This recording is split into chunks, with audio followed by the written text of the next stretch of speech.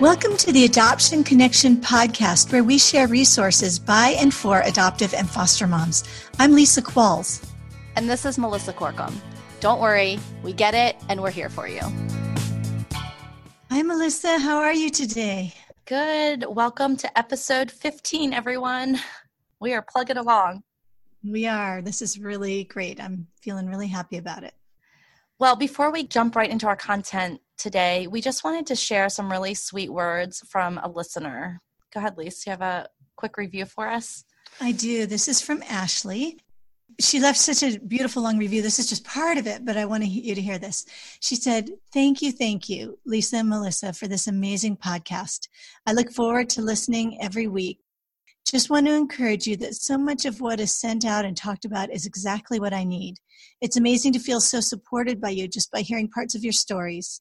Ladies, you will not regret subscribing to this podcast. There are so many resources involved as well. So thank you, Ashley, for those encouraging words. We really appreciate it. We do. They're kind of what keep us going. We wanted to let you guys know we do read all of the emails, all of the comments, all of the reviews that come in. It's a great way for us to kind of gauge if what we're doing is helpful. So Ashley left us super kind words, but we know that there might be some things that we're not covering or maybe that you would like to see changed. So let us know, in the comments at the show notes or through a review. If you have a request or want to reach out to us, we would love to hear from you. You can leave a review by going to your iTunes app and searching for the Adoption Connection. Will come up under shows, and then scroll all the way down to the bottom. You can see the other reviews, but you can also leave a rating. So 5 stars really help us reach other moms who might be feeling alone. And then you can also leave a review there, and we would certainly love to hear from you. Ashley also mentioned subscribing. So for those of you who haven't subscribed yet, we would invite you to do that. It helps you just get notified every week. We know that you guys have busy lives, and you might forget that it's Tuesday morning and a new episode is coming out. And so our devices can help us remember and help you not miss any of the content coming out. If you need help knowing how to subscribe using your podcast app, you can actually head to our website. We've done some quick little video tutorials for you. We want to make this as easy as possible. So just head to our website at theadoptionconnection.com/subscribe. And there you will find all the things you need to learn how to subscribe to a podcast if you're not already following us. So just wanted to touch base with you guys on those things. And thank you so much for everyone who is subscribed and giving feedback, and in our Facebook group, continuing the conversation for the podcast in that group. So we really love hearing from you. Today, we're going to talk about everyday tasks for building connection with our kids. Connection is very important to us. We both practice to the best of our ability, connected parenting. And we named our website and our podcast The Adoption Connection because really life is built on connection, and connection is an important part of helping our kids heal, our kids, especially the ones who've had early trauma or just all kinds of different adverse experiences in their lives. So building connection is very important, but sometimes I think we make it more complicated than it needs to be. A lot of connection can be built just in our everyday lives. Yeah, I love that because I know that sometimes when I'm thinking about all the connecting that I think that I should be doing as a parent, I just am overwhelmed by the thought of it. I'm already at my max. I just don't think I have any other margin or room in my life. The everyday tasks of just keeping a household running, working, keeping everyone alive feels like enough. And so that extra layer of connection probably feels like it's just that thing to push me over the edge. So I'm super excited about this topic to just talk about ways that we can kind of weave things that are really helpful to our kids into the things that we're already doing. I was telling Lisa before we started recording, it's kind of like this fun science experiment that we did in homeschool last year. So if you've never done this, this is a really fun one, an easy one. But if you put a cup of water together with a cup of rubbing alcohol, it does not equal 2 cups. And so I'm kind of thinking about this episode in those terms, all of our everyday tasks, plus all the connecting tasks that we need to do with our kids. If we put them together, sometimes it feels like it's twice as much work. But because we can intermingle them, just like alcohol molecules and water molecules can intermingle between the empty spaces. It can feel like less daunting, I feel like. So. Yeah, I agree. I know a lot of counselors and people, and even I, to some degree, recommend that parents get one-on-one time with their kids, which is wonderful and it's very connecting. But sometimes it's like laying a heavier burden on the shoulders of a parent who was already parenting beyond their capacity. And when we say, oh, and now you need to find time in your week to meet one-on-one with each of your kids and take them out and do something special, I remember hearing that and thinking, that is completely unrealistic for me right now at this stage of my life with the kids I have and the needs they have. So Melissa and I brainstormed just some of the basic things we do in our lives, the basic categories of activities we do in our lives, and how we use connection with our kids in each one of those. Why don't we start by talking about cooking? I think you should start because cooking was the first thing to go when we were in crisis. I stopped cooking for my family. Okay, I will start on this one. I have a very direct example of this. You know, Calcadon had a lot of trauma surrounding food and lack of food. So food was a very big trigger for her, and hunger was a big trigger. So one of the things we did was she and I would cook together. You know, I don't remember now if it was how many weeks it was apart, but we would cook together and we'd make something she loved. And generally that just involved cooking chicken and rice and mixing it together with a whole bunch of spices, because for her, spice was really important. She loved it. And then we would package it up into individual servings and put it in the freezer. And then she could pull out those little single servings of chicken and rice anytime she needed it. But what made it connecting was not only that we were meeting a need both of her body and her heart, but that we did it side by side. And I gave her a lot of freedom in it. Like she did all the seasoning and spicing and everything else. So that was a really connecting activity we did in terms of cooking. Yeah. And I would say my husband has been really good with this with our youngest over the past couple months. And one of the things that he does really well that I don't do really well is he has really clear expectations for what he's getting himself into before he goes into the kitchen with our youngest, who struggles with the effects of fetal alcohol exposure. And so he kind of knows up front that it's going to be a little bit messier, that it might not turn out exactly the way that he would do it, but he is able, God bless his heart, to let go of that a little bit of control. And you know what? Our son is adoring this process, and he's so proud of putting food in front of us and being able to claim that he made it or he helped make it. So I think that's been really a fantastic way to help boost his self-confidence and give him pride in things. And we'll talk about other ways to do that as we go through the episode. Another thing that I did think about is when I was cooking more for my kids is involving them with menu back planning. in the day. Back in the day. Is involving them in menu planning. And actually, even when I stopped cooking, I was still providing food, but it wasn't in full meals. And so even just relinquishing that control and letting my kids be in charge of when they ate and what they ate, you know, I was pretty careful about what I brought into the house. So pretty much once it was in the house, it was stuff that I was comfortable with them eating. It kind of worked out actually, because we didn't have food battles about who was going to eat what and when they were going to eat it. There was some freedom there. And so I know that some kids need more structure around food. I was just talking to another mom recently, and she was trying to give freedom in food, hoping it would give security, and was actually giving more insecurity. So you have to, part of connected parenting isn't just connecting and doing things exactly like the books tell you. A lot of it's understanding our kids and being attuned to them. And that's the connecting point, is understanding what they need. And so understanding maybe your child needs more freedom, like you gave Calcadon, to be able to just have that meal that she could grab whenever she needed. Sometimes our kids need to know that we are going to be there for them. And so maybe a more structured meal plan, even if it's every hour I'm going to feed you a certain snack, is more what they need. So just be clued in to what your kids are asking you for and what their behaviors are showing you. Yeah, that's a really good point, because our kids, their particular traumas and their particular brains are going to present them. They're going to have different needs from each other. And so we have to be pretty curious about them and try to figure that out. Another everyday thing that both of us do is cleaning. Speak for yourself, for me, Lisa. Well, okay. We have a lot of structure around cleaning, like having a daily chore chart and those kinds of things. Where it can be more connecting for my kids is if I offer to help them.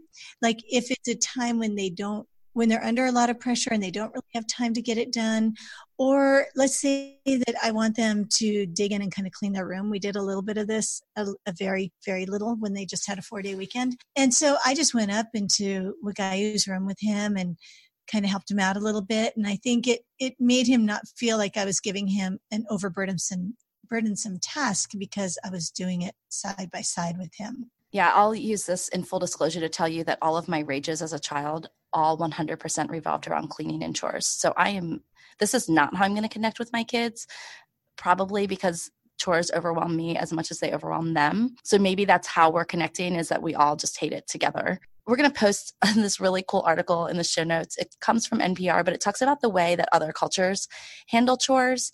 We tend to be pretty outside the box parents, Patrick and me, and we're kind of always curious about what other people are doing. And we definitely are off the beaten path for most of our friends who are also parenting. But it talks a lot about actually giving more responsibility to our kids and how that's empowering, especially when we do it from a young age. And we don't have time to get into all the nuances here, but it just talks about sometimes our kids need more responsibility, not less. And that when we kind of dumb down chores for them, it cheapens them. And by the time they get to be high schoolers, they're just not as excited to participate. So, but it goes along with what we said about cooking. If we give that more responsibility in the cleaning area, we also have to kind of go in with realistic expectations for what giving a 4, 6, 8, 10-year-old responsibility for certain chores looks like. But it can totally pay off in the long run. And so it may be worth it to just rethink the chore situation, especially if you're just starting out and your kids are a little bit younger. I actually really agree with that. I think, I taught my kids how to do their own laundry when they were really quite young. And when they complain about it, I just say, look at you, you're in 2nd grade and you can already do something that a college freshman may not know how to do. I believe in giving kids actual responsibility when possible. Okay, another activity that we both do more than we might like is driving kids places and or running errands. So, Melissa, what's your take on ways to connect with kids when you are driving? I love this. I love that this can be a place of connection because we drive a lot. We live a little bit out in the country and everything is usually a 30-minute drive or more.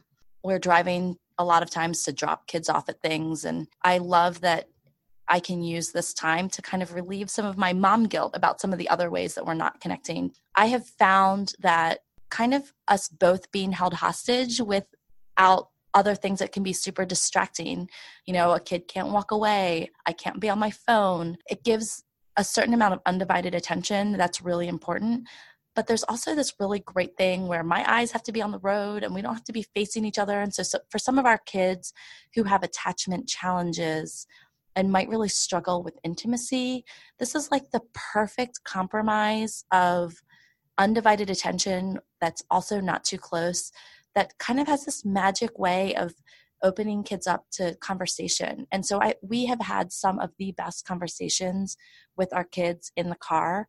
And because I'm driving, it also allows me to be a better listener, I think. And so sometimes it's me just being quiet and my other passenger, whoever it is, one of my kids, jabbering away. I have learned how to be quiet in those spaces and not try to fix things or overprocess things and just let them talk. And I think that's become a really safe place for our kids.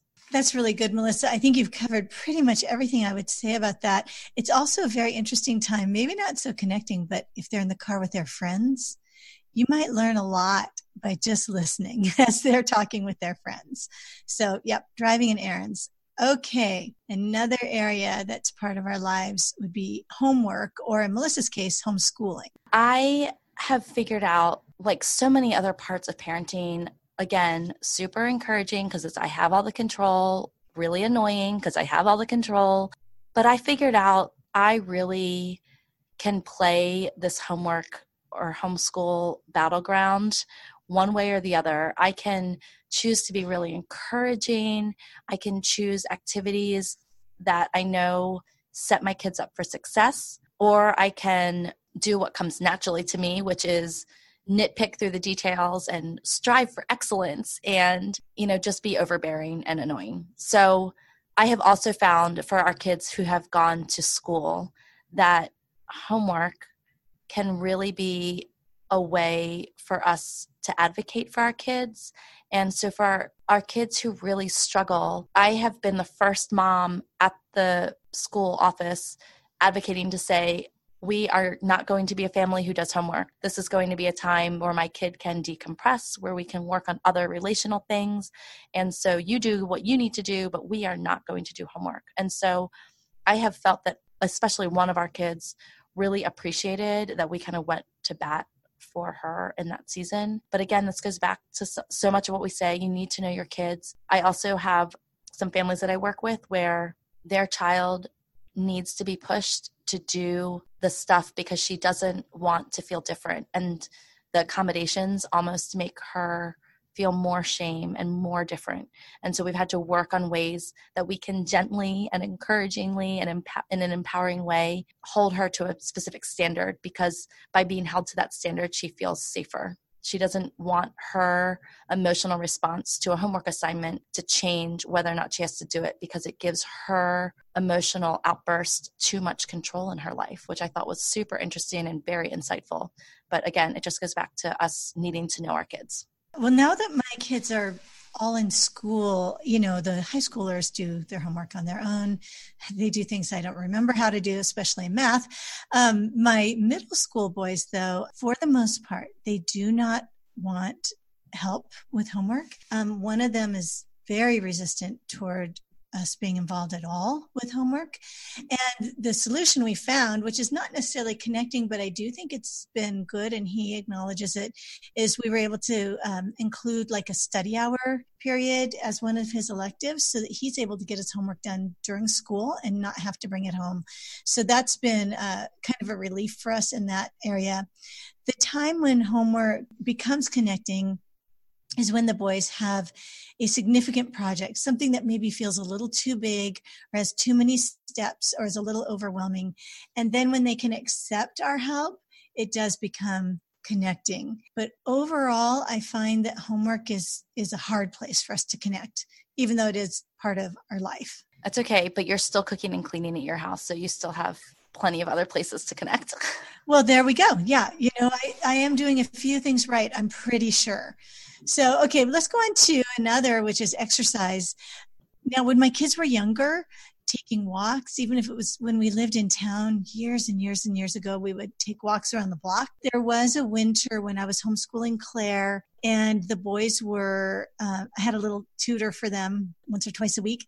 And so that winter we got a lot of snow. And so Claire and I would go out and we would just snowshoe just around the perimeter of our property. And I have such sweet memories of that as that special time of connection with her. Now my boys play football and they play basketball at their school and on another team. And so I definitely am not involved in that with them. But I do connect with my dog a lot when we go for walks. Well, Lisa, tackle football isn't in your repertoire of exercise that you do every week? No, I'm afraid not. That's beyond me.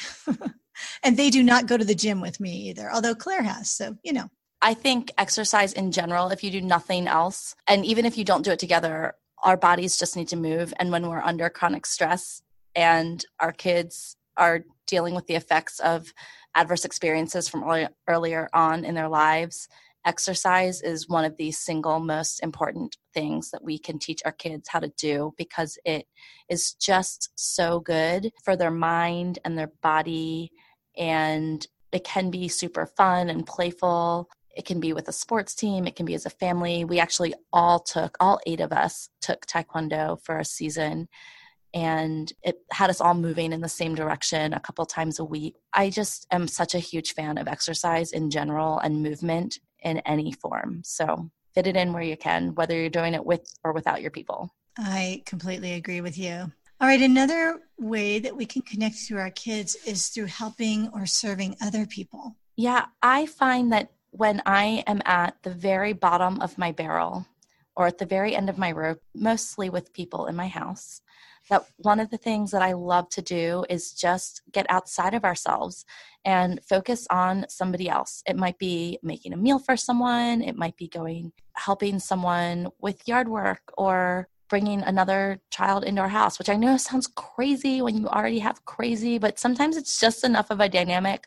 for everyone to refocus on this family needs us all to kind of buck up and help out. And sometimes it's been packing Operation Christmas Child boxes. That's a good serving one. at like a soup kitchen. Yeah, I don't know, but there's something about when everyone in the family isn't focusing on our family, they're focusing on someone else. And kind of the idea of like a common enemy, but like on the positive, just a common something else that is not focused on anything that's going on inside of our house is just such a breath of fresh air. So I'm just a fan of doing that. Even when you think you have nothing else to give, sometimes it fills you up even when you are giving and volunteering. And I know it sounds counterintuitive, but just try it.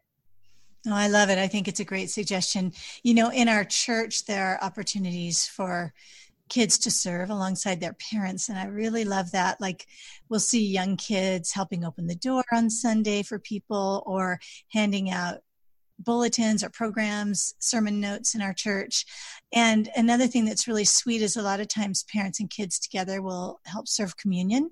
And so that's been on my list to talk about with Russ, and Wagayu's expressed some interest in that. So I think that would be a neat way for us to serve together with them. Last but not least is bedtime. And I think bedtime lends itself to connection more than a lot of other things do. I mean, it's pretty easy to find ways to connect. For me, of course, I've talked about this lots of times. I love reading aloud to my kids.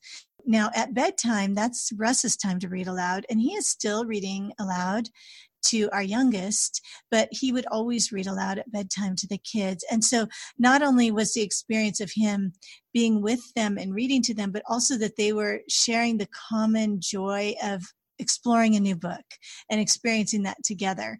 So I think reading out loud, we, of course, always pray for our kids at nighttime. When they were younger, we always sang special songs to them. And, they could sometimes choose, but there were certain songs that we'd sing almost every night. So all of those things are really simple, sweet ways to build connection with our kids at bedtime. I was telling Melissa that we'd usually sit on the side of our kids' bed to pray for them, sing to them, things like that. But now our youngest has a loft bed. So I usually climb up on something. So I'm still sort of at his level, and I'll hold his hand to pray for him or something. But on occasion, I will climb all the way up onto his loft bed and lay down next to him. And he really loves that when I do it. That's impressive. I find that I'm so exhausted at bedtime. This is not one of the ways that I've chosen to incorporate everyday connection into our family. So that being said, there are so many of these ways that you can build connection, but we don't want you to feel like you have to do them all and that your child can never leave your side. These are just ideas, things that you can tap into if you're feeling like you might need to up the connection a little bit, but don't feel like we're telling you, whether you're cooking, cleaning, driving, doing homework, all of those things, exercising, that you should have your child next to you doing them all. So we are not telling you to do all of these things. And if you feel like there's just no margin to do any of these things, all of these things you want to do in your own little bubble and get a break, we understand that too. And the foundation of great connected parenting is knowing what fills you up and being intentional about that in some pockets of time so that you can have some margin to use some of these everyday things and tasks to connect with your child. So if you feel like you're just really struggling to find that margin and you just don't ever really want to connect with your kid, grab a coaching call with us. We totally get it. We would love to help you dig yourself out of that hole and not feel like you're at the end of your rope, and find that margin, reclaim that margin back in your life. It's totally free to grab a 60-minute call with us. So you can do that at our website, grab a time at theadoptionconnection.com/services. Yeah, I really agree with what Melissa said, that sometimes we just don't have the margin to think about any of these things. Set the bar low enough for yourself that you can actually get over it. I mean, that's what we say a lot about our kids, but we have to do it for ourselves sometimes too, especially as we're coming into the holidays and days are getting busier. if you want to choose one thing to try to focus on with your kids, that's great. But we don't ever want to make you feel like there's more you need to do. This is just if it is helpful for you and it works for you. Perfect. So as our gift to you, and just to help in your brainstorming and how you're connecting with your kids, because sometimes our brains are so tired, we're not even sure which end is up. And so thinking about other ways to connect might feel a little challenging. So we have created a quick cheat sheet for you. It is called 50 Simple Ways to Connect with Your Kids. Actually, it's 50 plus simple ways to connect with your kids. We started brainstorming and we actually came up with more than 50. So you can grab that also at our website, at the show notes, at theadoptionconnection.com/15. If you're already on our email list, you will automatically get that in your inbox today. And as always, we have all the things that we talked about, from the article about chores to the free download to our calendar where you can grab a coaching call. We'll put all of that in the show notes. So again, you can grab that at theadoptionconnection.com/15. So now I'm going to go connect with my kids. I'm picking my boys up at school and we are all going to the dentist. Doesn't that sound fun? Sounds super fun. Are you going to do something fun on the way back to make it feel like it was worth it? Actually, I have to get them right to basketball practice, so probably not. But I will be there for them. I will be emotionally present, except for when I'm in the dental chair. So good enough, right? Family appointments. See, you're in it with them. You wouldn't ask them to do anything you wouldn't want to do. There you go. That's exactly what I was thinking. Thank you, Melissa. Before you go, we'd love to connect with you on social media. You can find us on Facebook or Instagram as The Adoption Connection. Thanks so much for listening. We love having you. If you enjoyed this episode, please leave a quick review over on iTunes. It will help us reach more moms who may be feeling alone. And remember, until next week, you're a good mom doing good work, and we're here for you. The music for the podcast is called New Day and was created by Lee Rosevier.